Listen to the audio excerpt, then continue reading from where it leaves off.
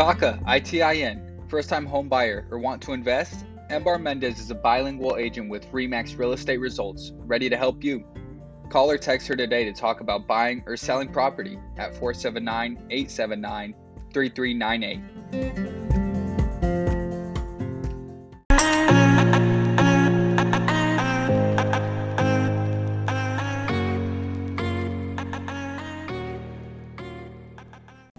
Hello, everybody. Welcome back to the District 3 podcast. I am Manny. And my name is Irvin, and we're back after a little 2-week hiatus. I think we all need to take a little break for our mental health sometime, and that's what we did. Yeah, and we had the holidays. Everything is just, it was a crazy November. Oh my God, we've been doing this for, what is it, 70 weeks almost? You and I lost count. You know how I usually say what the episode number is? I don't know what it is. I noticed it. I was trying not to point it out. It's been crazy. This 2020, it's that's the last thing on my mind. Right. That I could really have to bring. But one of the things that's important to talk about this week, before we talk to our guest today, is there was a vigil yesterday in Springville. Yeah. We want to send our condolences to all the families that have lost loved ones from COVID-19, specifically those that have lost loved ones in the poultry industry, from George's to Cargill to Tyson. Yeah. Irvin, you were at that vigil, right? Can you tell us a little bit about how it went? Yeah, I mean, there was a pretty good crowd. There was a lot of people that had family members, who either have been sick, or there was also someone there who had lost her husband, someone who worked at one of these poultry factories. And they read the names out loud of the folks that they do know worked at poultry factories and passed away due to COVID. And, I couldn't just, when I was there, for the past few months, I've been worried about my mom, who worked in the poultry industry for almost 20 years, and my stepfather. And I couldn't stop thinking about this could have been my mom, this could have been my stepfather, whose names are reading out loud. Yeah. So definitely we send our condolences to everybody that has lost a loved one, to know that there is a community that supports you and that does support justice, and will continue to be outspoken to make sure that everyone feels safe in their workplace. Yeah, and thank you to all the people at Venceremos and shout out Magali. Magali in specific for working so hard in that. And on a brighter note, we wanted to talk about Selena, the series. Yeah. You were telling me you haven't watched the whole thing yet, right? I binge watched it, the whole thing. The whole thing? The whole thing. I binge watched a few episodes, and... What do you think so far? I mean, I'm enjoying it. It's entertaining. Have you seen all the hate they've been getting on social media? It's been getting a lot of hate. It's exaggerated. I got to the point where I was, come on, I watched the whole thing. The acting was good. People were saying the acting wasn't good. I'm like, who is the expert in acting here? Right. You can tell someone that their acting is not good. They're pretty good, and even people were saying that Christian Serratos, who plays Selena, did not do as good as a job as J-Lo did, and just comparing that is crazy on its own. Yeah, I think it's more about people just being huge J-Lo fans, which I'll give a pass to that because I think we're all huge J-Lo fans. Yeah. But at the end of the day, Selena's sister is an executive producer on the show. Yeah. And I am going to defer to her expertise over anybody else's hate. If she gave the thumbs up on that show to play her, Christian to play her sister. Exactly, and the script and everything, then nobody else can say anything. I think they should give the show a chance. There's been pictures posted online of literally J-Lo right from the first movie, and then Christian in the worst angle ever, saying you went from this Selena to this Selena, and it's come on, they picked the worst picture. She did an amazing job, and at the same time now there's posts online showing Selena back in the late 80s compared to the show, and they look very similar. Yeah. So I think people are just kind of always wanting to pick something to say something negative about. But give the show a chance. I think you'll like it. Yeah, at the end of the day, I'm thankful that there is a remake of the whole series because the movie was amazing, but Selena's life was so detailed that it deserved something that could speak to that and go into a little more length about everything that she went through, what their life was like. You know, her brother and her sister. Her brother who started Cumbia Kings. So anybody who knows anything about songwriter. Latin music knows that Cumbia Kings is hugely influential. And I mean, he wrote most of her songs. Exactly. And he doesn't get credit for that either. You know, it's kind of like, I think that anytime that Netflix or any other kind of media highlights a woman of color, it's a win. Yeah. You know, we shouldn't really try to pick at it and How often do you see actors that look like you in movies, you know, or in TV shows and anything? Yeah, it's like this is based on like a Mexican American and a Mexican American woman who's also Native. Yeah.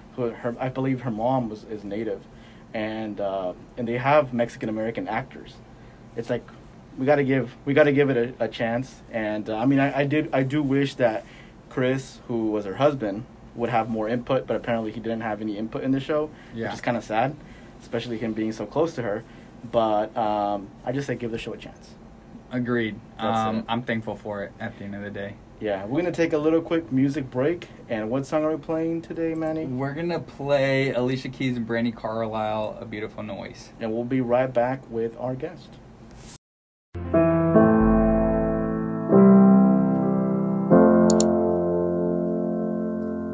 I have a voice, started out as a whisper, turned into a scream, made a beautiful noise, shoulder to shoulder marching in the street. When you're all alone, it's a quiet break, but when you're band together, it's a choir of thunder and rain. Now we have a choice, 'cause I have a voice. I'm not living to die. Don't stand in a wasteland, look at me in the eye. Stop living a lie and stand up next to me. You gotta put one foot in front of the other, with a hand in a hand, holding on to each other. Go on and rejoice, 'cause you have a voice. It is loud, it is clear, it's stronger than your fear. It's believing you belong, it's for calling out the wrong. From the silence of my sisters to the violence of my brother, we can rage against the river, feel the pain of another. I have a voice, I have a voice, and I let it speak for the ones who aren't yet really free. It's killing me, no one is saying what we need to hear. I will not let silence win. Now when I see all the pain our people are in, there's no other choice, 'cause I have a voice. It is loud, it is clear, it is stronger than your fear. It's believing you belong, it's for calling out the wrong. From the mouths of our mothers to the lips of our daughters, we can dream like our brothers, speaking loud like our fathers. We can heal. Can you hear us? Can you hear us now? I have a voice, started out as a whisper, turned into a scream, made a beautiful noise, shoulder to shoulder marching in the street. When you're all alone, it's a quiet break, but when we stand together, it's a choir of thunder and rain. Now we have a choice, 'cause I have a voice. Now we have a choice, 'cause I have a voice. Now we have a choice, 'cause I have a voice.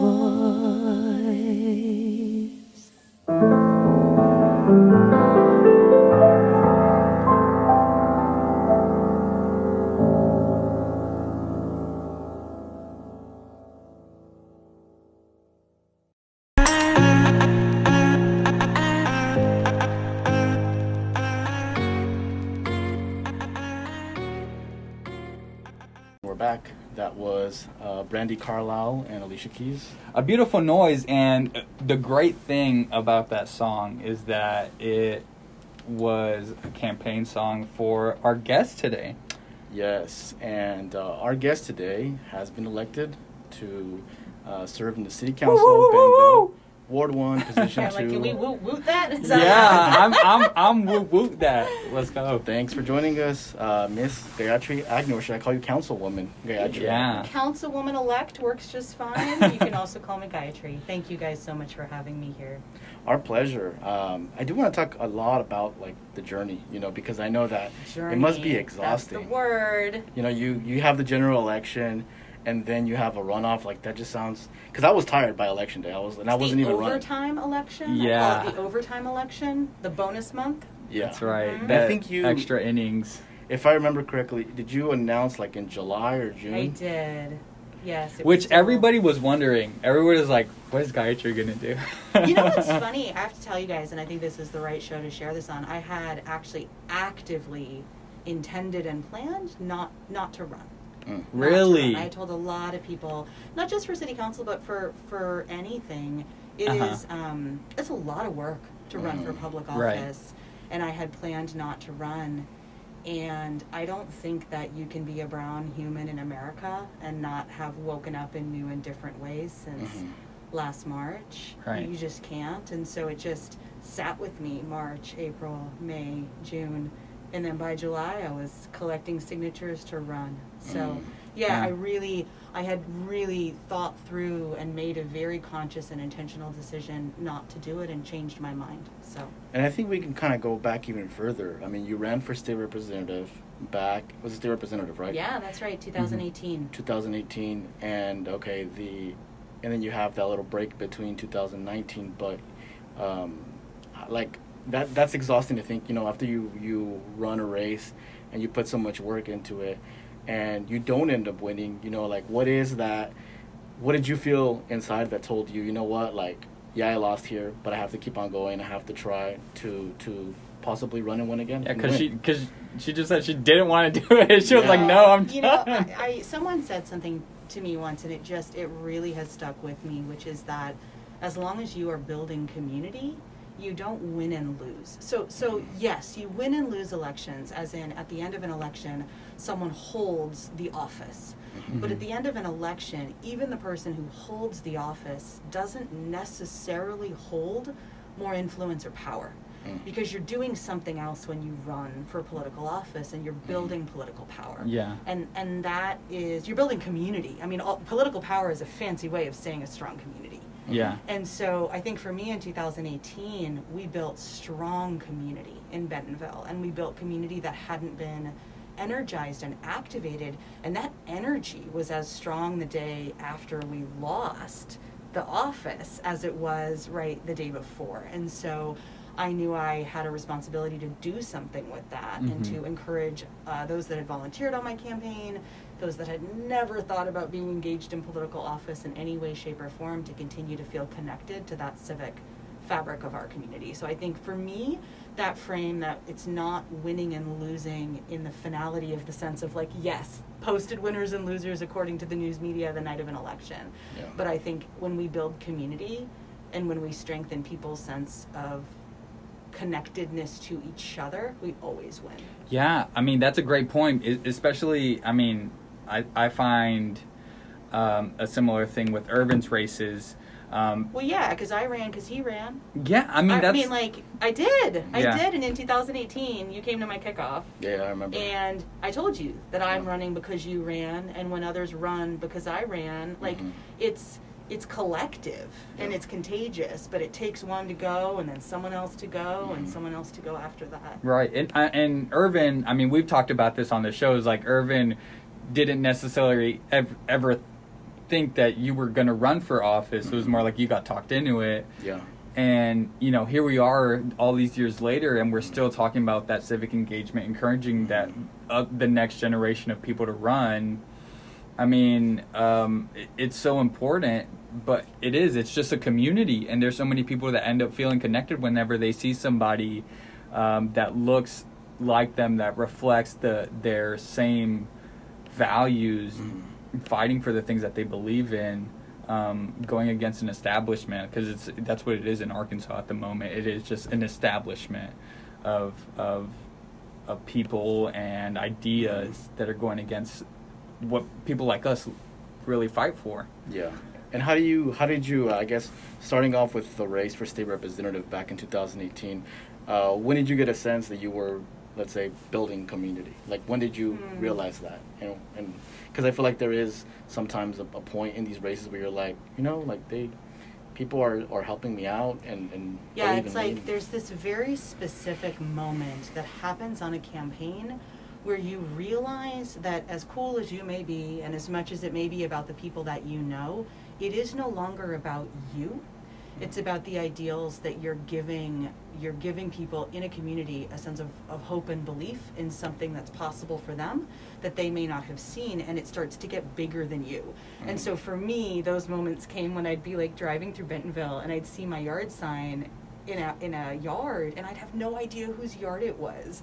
Or we'd start to have volunteers pour into the office. This was back in 2018 when you could be with humans, and we had an office, and I didn't know who they were. And you realize that you are a catalyst for something bigger happening in your community, but it's not about you. It's about the folks that show up for the first time to volunteer on a political campaign because a friend of theirs told them that they would like what I had to say, right? So it's like your circle of influence all of a sudden becomes how the people around you choose to engage their circle, and then those circles just magnify, and that connectedness, that's what I mean by building community, when that community gets bigger than you.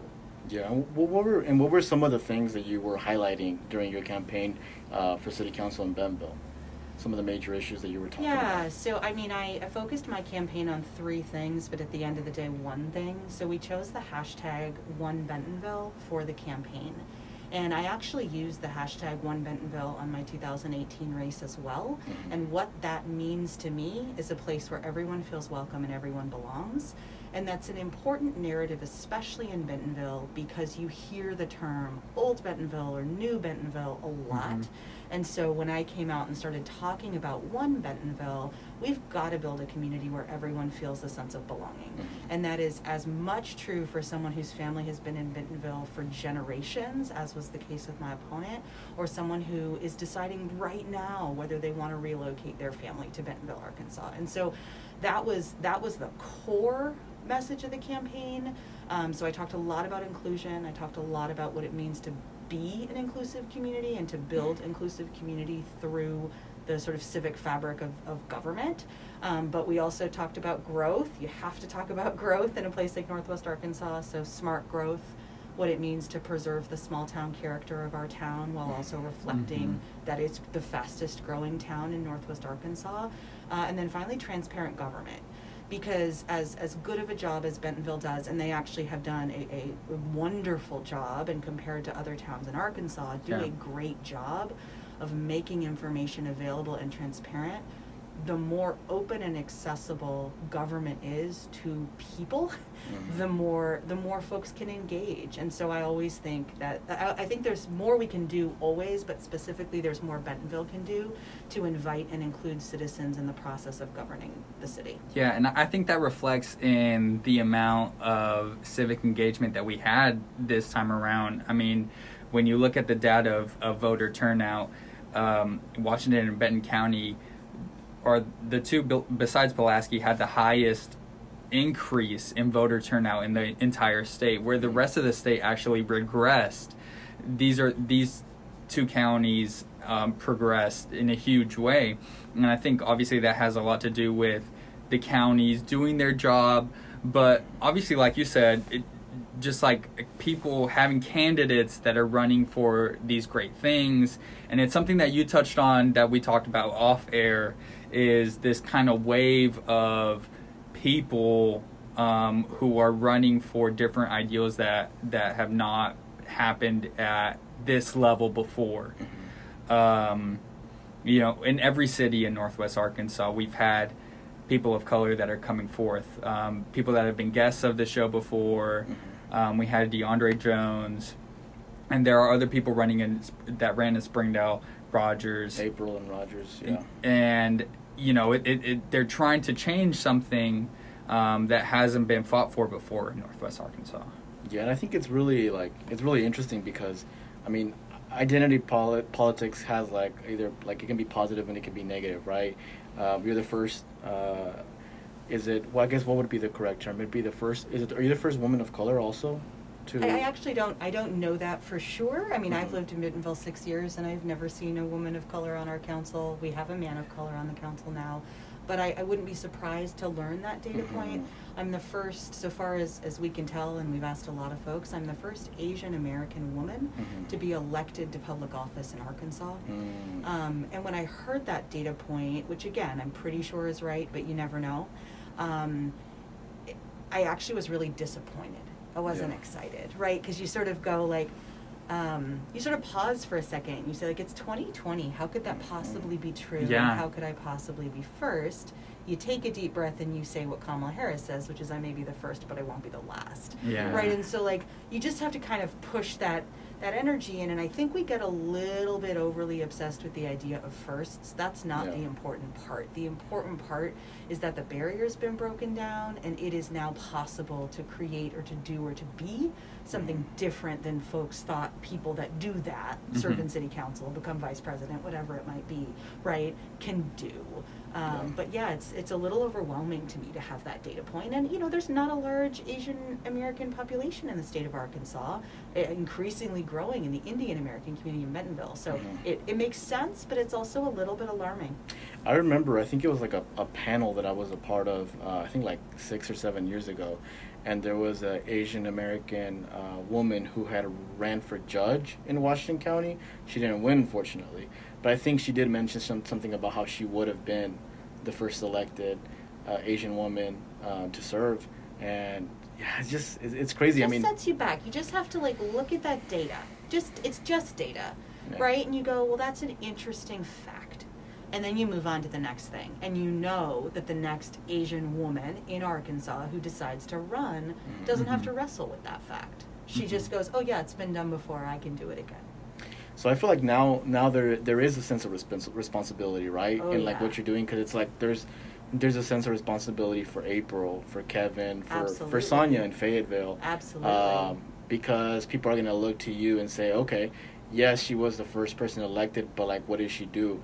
But at the same time, it's like besides what you do on the actual city council meetings, people are going to look to you to see if like you actually get involved in your community. You know, because there's people that get elected in these positions and they don't really, no one really knows them in our neighborhoods, right? Because they never show up to our events, they're never out in our community, so they're strangers. Have you thought about that? And have you thought about like what you want to do to make sure that you represent in an inclusive manner where you'll make people feel like anybody can come to Bentonville and live there and be part of the community? Yeah, you know, I mean, I've thought a ton about it, and I think, you know, I have a lot of friends and have a lot of supporters in the Indian American community in Bentonville, and I'm deeply grateful and privileged for that support. But I'm not serving on the council to represent Indian Americans in Bentonville, right? I'm serving on the council to represent Bentonville. And I think your point about identity politics earlier, it's dangerous in some sense, and it can be empowering. And you know, we've had predominantly white male, dare I say even older, elected officials in most of our public offices across the state of Arkansas. It doesn't mean they've done a bad job, but it does mean we lack significant representation in public office. And to me, improving the diversity of the representation in public office in all ways and amongst both parties is only a good thing. It brings more diversity of thought and ideas to the table. It'll help us have stronger and better governance. So I think it's an awesome responsibility, but it's also a critical transformation that a state like Arkansas that is changing, and even more so specifically a community like Bentonville that has seen the kind of growth and transformation that we've seen over the last couple of years. I won't say it's an inevitability, but it's an opportunity. And I'm proud to be part of that, but also I know that I need to go out of my way to be accessible. I need to go out of my way to be transparent, and I want, you know, folks that supported me and folks that didn't to know that I will always be clear about where I stand on issues and why, and that I'll always hear folks out, you know, irrespective of what community they come from, how long they've lived in Bentonville, or what their political affiliation may be. So I want to challenge that idea a little bit with the identity politics, because I think, you know, that in a more broad sense, I think identity politics matters, especially in your case, between men and women, and I know that that's something that's important to you. Can you speak on your opinion of how a woman in an elected office may make a difference? Sure. Yeah, and I wouldn't say overall identity politics is negative. I just think it can become dangerous when, even like in wards, right? I represent Ward 1 in Bentonville. Am I going to do something that's only good for Ward 1 or something that's good for the whole town? And I think when we get into that, like, I'm in it for my people or the people in my geography or the people of my race or ethnicity, that's where it starts to get messy, right? The more we can do as elected leaders for the good of the civic whole, the better. But I'm glad you asked about women. And, you know, for me, thinking about the role of women in politics, I personally can't do without thinking about my role as a mother. I have a 6-year-old son who just started kindergarten this fall. I have a 4-year-old daughter. And my motivation to engage in elected office is a direct result of my children and wanting to build a community that I know I will be proud and comfortable to raise them in, that aligns to the values that my family and I have. I think the challenge of engaging women in elected office is that there's no time. Like, nobody has time to run for office, and the least of which is going to be a working mother, which is the case for me, right? And so you have to, like, when folks ask me, like, should I do it? My answer is not yes or no. It's know your why. Know your why, because if you know why you want to do it deeply, and you want to do it for a reason that's bigger than you, you'll do it, and you will fare well at it, because your motivation will come from that, you know, that higher sense of purpose to build civic community, to include others, etc. For me, that's my sort of greater sense of purpose. And if you don't have that, you'll just run out of steam. You'll just like, because it's hard, like you said curl earlier, up on the floor and be like, I'm out. Your kids are saying, like, Mommy, don't go to this campaign event. Your work is very demanding. I work for a very demanding company. I love my job, but it's hard.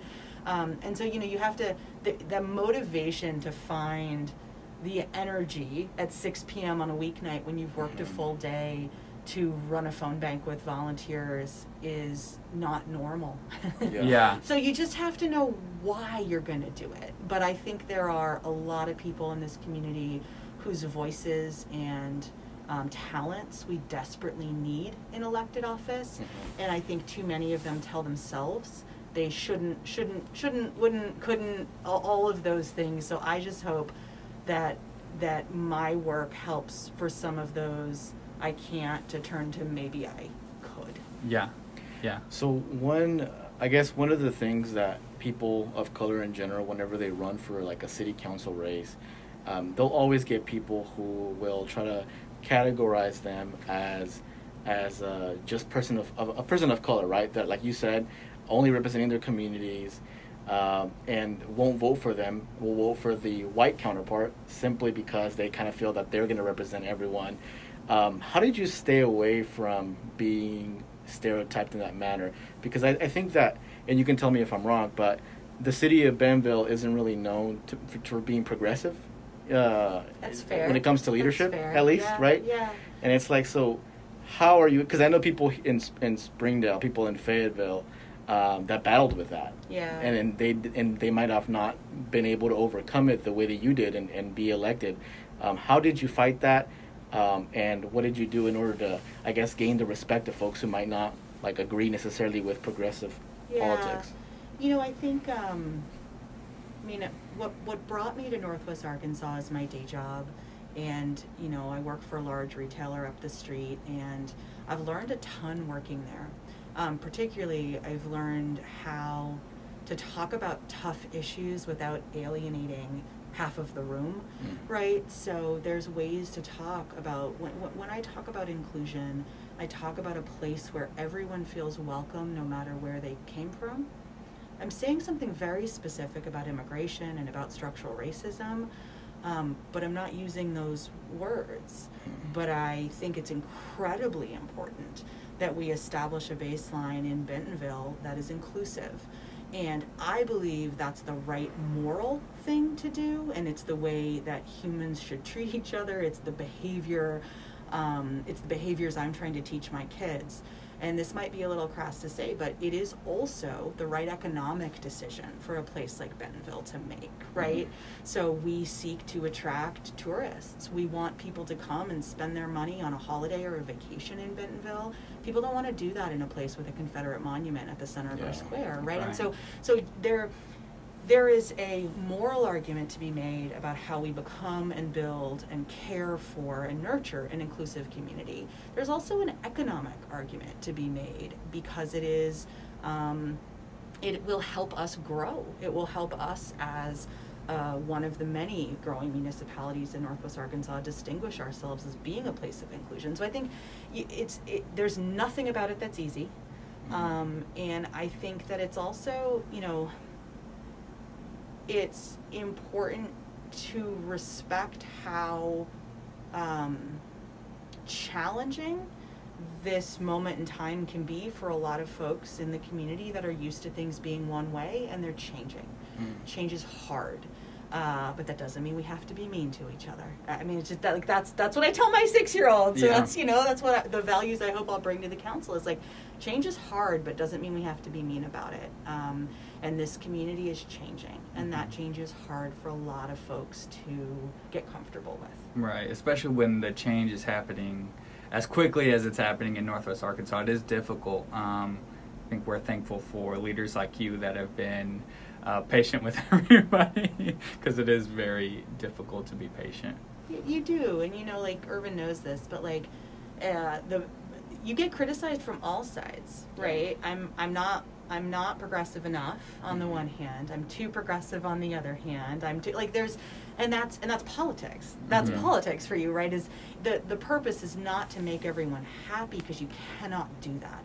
The purpose is to be honest and transparent and moral and ethical, and to look out for the good of your community. But that doesn't mean everyone is happy and feels good about every decision that gets made. And I think that's why so many people just feel like, oh, I don't like politics. Because we like the people around us to like us, and not to come at us with tough questions or feel negative feelings. But the reality is, when you face the kind of tough challenges and problems that this region is facing, it requires a backbone, and it requires leadership, and it requires tough choices. Definitely. When's your first day? January 1st. Oh. So that's whenever y'all take those? So that's when who knows with COVID, hypothetically there will be a swearing Maybe through in. Zoom, probably. Maybe on Zoom, raise your right hand on Zoom. My first council meeting will be January 12th. That's coming up. That's like what, a little bit over a month. Yeah, it's an expedited orientation, right? I lost a month there to the runoff. Yeah. So it's quick. It's really quick. So how do you run through the general election? How did you feel at that moment? Did you know back then that you had first of all, that you had a good chance of ending up in the last two? And also at the same time, how were you already preparing for the runoff? Yeah, I mean, of course I ran to win, and I thought we had a good shot. I was incredibly pleased. So I did think we'd make it into the top 2. I didn't think we'd be the top vote getter on election night, election night 1.0, November 3rd. What was that percentage? We were 25.some%, which was about 2 percentage points higher than the next highest vote getter, all of which was a far cry from the 40% needed to win outright on election day. So, I think I was 500 votes up on election day. And I think that did something really important, shifting from election day into the runoff, which, they joke in politics, you get momentum behind a campaign, but it gave our campaign momentum. And, you know, the consternation of the long and drawn out final result of the presidential, our campaign gave something for folks to distract themselves with, at least in those first few weeks of November. So there was just a lot of really positive energy getting poured into making calls and doing voter outreach and getting ready for the get out the vote efforts of the runoff. And then there was Thanksgiving, and we weren't going to campaign on Thanksgiving, and then there was the final push on the Monday and Tuesday that followed Thanksgiving. And you know, runoff elections have historically low turnout. We actually had really record high turnout for Bentonville, and one-handedly. You know, we had 56% of the vote in Bentonville, which is, I was confident, I was optimistic, but I didn't think we'd win by that kind of a margin. Yeah. And I think that that's a reflection of people feeling a clear sense of why I was running, like of what they were supporting, and what they could be confident I was going to advocate for as their council person. Did you celebrate anyway that night? We had a Zoom party, so we had I had a thank you event for the campaign team about a half hour before the results came out. I had an amazing campaign manager. We actually had 4 paid interns on the campaign, 2 in college and 2 in high school. I don't believe in unpaid internships, so I raised the money and paid my interns. And then we hired someone to help us with data toward the end. So we had 5 people, and so we did a Zoom party, and then I got results and sat in my driveway socially distanced from my campaign manager and a couple of our volunteers, 3 of us, Wow. freezing our tail off in the driveway so we could be outside together. But it was, you know, it's a fun evening. Yeah, that's so beautifully 2020. It really was. It was a classically 2020 election night party. That's great. So what are you most excited about? Like once you get sorted on the 1st, and then on the 12th, first meeting in January, what are you most excited about getting started in regards to you being a city councilwoman? Sure. 2 things. One is I just can't shake what ultimately sort of remotivated me to run. I'll tell you a super quick story. When I was running in 2018, I was doorbelling in a neighborhood in Southwest Bentonville, and I doorbelled an Indian American home, and there was a young woman out front. And I started talking to her, young, like maybe 7 or 8. And I gave her my lit, and she looked at it, and she said, "Your name's Gayatri?" And I said, "Yeah." And she said, "My name's Gayatri." And she just was like, "What are you?" She had all these questions to me. "What are you running for? Are you really running for office? Is this really you?" And she kept saying to me, she probably asked me like 4 times, "Is your name really Gayatri?" Wow. And anyway, her parents came out. We had a great chat. They supported the campaign at that time. But like that young woman, who I guess would be 9 now, knowing that someone named Gayatri is on the Bentonville City Council where she lives, it doesn't matter. Like that's bigger than any policy impact that I'll have on the council, because before me choosing to run, she didn't have that. Yeah. And that's the biggest thing. Now, that being said, we have a lot of work to do. And we have and I'm excited to start to do it. So getting to know my colleagues, I think, will be the most important first step. Yeah. I'm optimistic others in Bentonville will want to join me in a sidewalk symposium. We're missing a lot of sidewalks in Bentonville. It's really dangerous for pedestrians and for bikers, and I just want to make sure people understand why. Why is that the case? It has to do with the history and development, and what might we be able to do about it in the future. And then, you know, a lot of small businesses have reached out to me. As we all know, small businesses are really struggling as a result of COVID. Yeah. Springdale and Fayetteville have outdoor recreation areas. Bentonville doesn't have one yet, so I don't know how much I can do immediately to advocate for that, but I definitely want to make sure that I am. Oh, that's really good. One of the things that you've done the past few years is you've organized a lot with women of all colors. To end today's episode, if you can give some words to women of color out there who might have a little small idea of one day running for office, but it hasn't blossomed because no one's really reached out to them or they haven't heard directly from someone, what are some words that you would like to give those women to hopefully inspire them and motivate them to one day run for office? Thank you for that opportunity. Yeah, everything I do because I was raised by a single mom, and my mom taught me probably the most significant lesson, which is that you own your value and worth in your community. No one gives it to you, no one takes it from you. And I think that for me personally, my journey to decide to run wasn't about public office. It was about my sense of value and worth and ensuring that I had the self-confidence I needed to go out into the world and know that I brought value and worth into every room I walk into. And I know that every woman in this community already does that, but I also know she may not know that she does that. Mm-hmm. And so I think it's a process of finding a community that will sustain and support you, finding mentors. Don't do it on your own. It's not something you are meant to do independently, but that sense of value and worth serves you in everything. It'll help you show up in your family, it'll help you show up at work, and it'll help you show up in your community. So if I can help, reach out to me. Beautiful. Well, thank you. And that wraps up the episode for this week. Thank you for joining us, Councilwoman.